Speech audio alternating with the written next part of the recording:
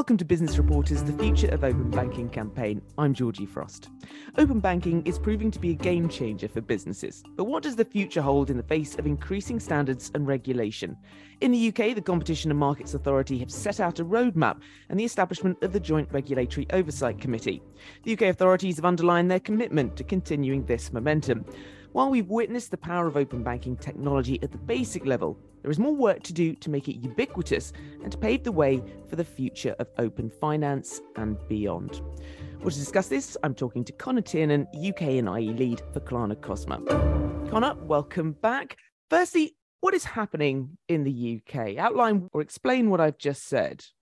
What's happening in the UK around open banking? I mean, look, it's been a really nice success story. We've seen more people connecting their accounts. We've seen more people making payments over open banking. So on that side of things, it's really, really positive. If you go out on the streets and ask someone about open banking themselves, in reality, they probably won't have a clue that they might have actually used it. So there is still that education piece. But I guess what we're coming up against now is that there's actually several roadblocks along its way to the full implementation. So we had the introduction of new European-wide directive to bring about the changes with open banking. That was through something called the Second Payment Services Directive, PSD2. The way that was implemented within the UK, there was a body called the Open Banking Implementation Entity, OBIE. So they're responsible for that implementation in the UK up until the end of December 22. So that's where we need to be careful going forward. So it's just making sure that we've got the right body to take open banking forwards. It's been implemented, but now we need to kind of work on the success towards the future. And we're waiting for a new body to kind of help with how this is going to be shaped going forward. So Joint Regulatory Oversight Committee, JROC, as some people call it, they're going to announce their future roadmap for the open banking in the UK. We're expecting this to come out in Q1 of 2023. And that was something that I was involved with as well. So from the payment side, there was a strategic working group. So it was all fun and games, kind of talking about where we need it to go, how we see those improvements. But yeah, that it's been a good story till now, but there's more that needs to be done to make it a success going forwards. So you clearly welcome these changes. Is there a danger we'll have too much regulation in this space? I mean, we took the position that we need to be kind of actively involved with shaping the future of open banking. That's kind of why we put ourselves forwards and we got involved on that respect. And I mean, on the whole, we're confident that JROC, they're going to provide that greater certainty for open banking in the UK. But we need to consider particular issues around things like how you manage disputes, so the dispute process, and then looking at access and reliability going forwards, and then even something like competitive pricing. But equally, we need to always consider like consumer protection. It's great that you've got this new payment method over open banking. So like you as a customer can pay directly from your mobile banking app on a website to pay for a new pair of shoes. That's all well and good. But actually, what if they send you the shoes and one size is too big and one size is too small? They get it completely wrong. You'd actually have no recourse back to the merchant in that case because the funds have left your account and that's the end of it. And you've got two odd size shoes. So that wouldn't be very helpful. What steps should banks, fintechs and open banking providers be taking to move beyond the scope of the CMA order and the limitations of PSD2? So with PSD2, that was all about being able to connect to accounts. And those accounts could be bank accounts. They could be accounts like maybe a Revolut account, also maybe a savings account, something like that. So there's a lot of accounts that you can connect with to either pull back the banking data or make a payment from. But then in itself, that's also, you do kind of see some limitations in terms of, okay, look, there's more out there in the financial world. Like if you want to start, say, looking at your overall financial picture and you want to understand, okay, what you're investing in, where your pensions are, the mortgages that you have, actually being able to connect to those account types as well would be incredibly beneficial for the end consumer. So that's kind of some of the limitations there. So it's like how we can kind of increase the scope on that side, but then also it's like, look, how can we kind of increase the quality and maybe the value of the services in the interest of the individual, the consumer, rather than just looking to make profits as an open banking business or a bank. And in essence, part of what drove PSD2 and the open banking evolution is the fact that banks, for a very, very long time, they weren't necessarily looking to give the best outcomes for their customers, in the sense that they've got all of this data on the customer, but then they're not necessarily matching them up with the most appropriate product, or building new products that would actually would help, say, vulnerable individuals. And actually you can get those insights, and that increased competition is something that we've seen. So we just need to keep on seeing how the fintechs, the banks, they should compete for customers by delivering value, not by locking away the data.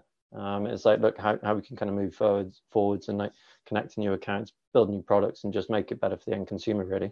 There's a lot of questions that you had in there that need to be answered. How do you as a business start to answer those questions? What are you doing with your business? How does your business model need to change to adapt? One is just by engaging with the different businesses and partners that we already work with. So, okay, what's working effectively for them? Like how, from what the products that they have that are built on open banking, how that's potentially helping them. Engaging with the end consumer, that's always good. But then actually it's across the ecosystem, the open banking ecosystem. Is like being involved and engaged with that in order to kind of shape the future, making sure that any of the difficulties that we've experienced in the past are those roadblocks, those hurdles are going to be removed. So then actually we've got a cleaner playing field going forwards. You spoke there about engaging with others. So, I mean, how do all members of the open banking ecosystem, including yourself, define, come together, engage, work out priorities and move forward? It's incredibly important that actually as an open banking ecosystem that we do come together and we are sharing the difficulties that we're all kind of coming across. And like, look, that there are some limitations and barriers, but actually it's in terms of applying some of these open banking use cases. I mean, for example, say higher transaction limits, the fact that there might be an impact there if you're looking to, say, make a transfer to pay for a car, but actually your bank doesn't allow you to make that transfer across. So I think that's one aspect, but then also it's like how we can just continue to engage across the ecosystem with different groups that we've kind of been involved with to date. So it's looking at, okay, how can we push forward on the payment side? How can we look at to kind of overcome some of the hurdles that we have? Being involved with workshops. I mean, the FCA just recently ran a brilliant sprint on open finance, which I had the pleasure of joining. It was a great opportunity to kind of sit down with the open banking community and then actually have direct input and interaction with those that are, I guess, kind of ultimately responsible for what will be delivered, but then actually getting the direct feedback from us as participants in the ecosystem, how we can continue making open banking a success in the UK. Just outline then the key issues that need to be resolved before we can move to open banking. Walk me through that. One aspect that we see it is particularly on the data side. So it's kind of the data sharing and data accessibility that we kind of see that as quite a big challenge and hindrance towards moving beyond open banking, say into open finance, and how we can kind of really embrace that. Also, ensuring that as an end consumer, you're in control of your data and that you can easily port that data. So data portability is very important as well. And how do we transition from a movement that's driven by the 9 largest banks in the UK to one where open banking providers have greater control? Yeah, we need to look at it. Maybe just needs to be greater enforcement and regulatory oversight of open banking in the UK. So that's something that sadly is not being defined at this moment. So the open banking implementation entity, the fact that they brought us on this journey today, then we need a new body to take us forwards going from here. So we need this through some, say, regulatory intervention from the government. So then that'll accelerate us moving from open banking to open finance because of the wider opportunities. So, I mean, look, I believe the governments are working on a data protection and digital information bill.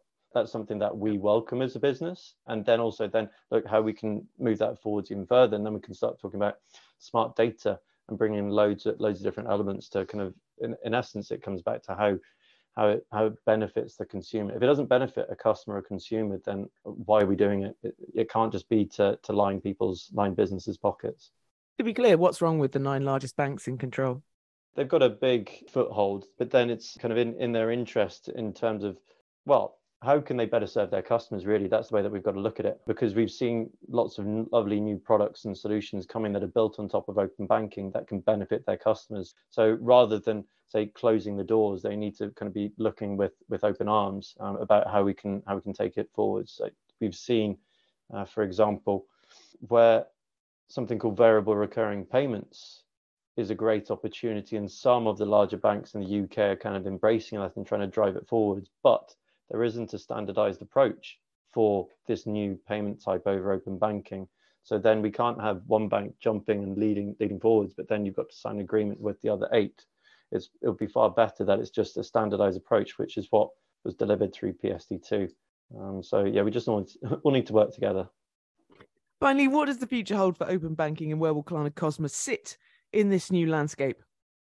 I mean, look, we've been connecting to banks since 2005, and we've got lovely products that we're building for that whole time. And I guess we kind of give access to the world, to Europe, to the UK, which is really nice. And even though Klarna Kosma as a brand is something that was only launched in March 22, so that was only earlier this year, we want to just kind of keep on pushing what's possible. So we want to be helping more businesses and in the end consumers have better control of their data, have products that are better suited to their needs. So being able to understand, okay, look, what you're spending on a monthly basis and what you've got in say investments and pensions, okay, we'll link you up with the best mortgage product as a result, and then help you move between them. Or actually, okay, look, you're looking to purchase something online, okay, we can help you do that super easy, which is paying directly from your bank.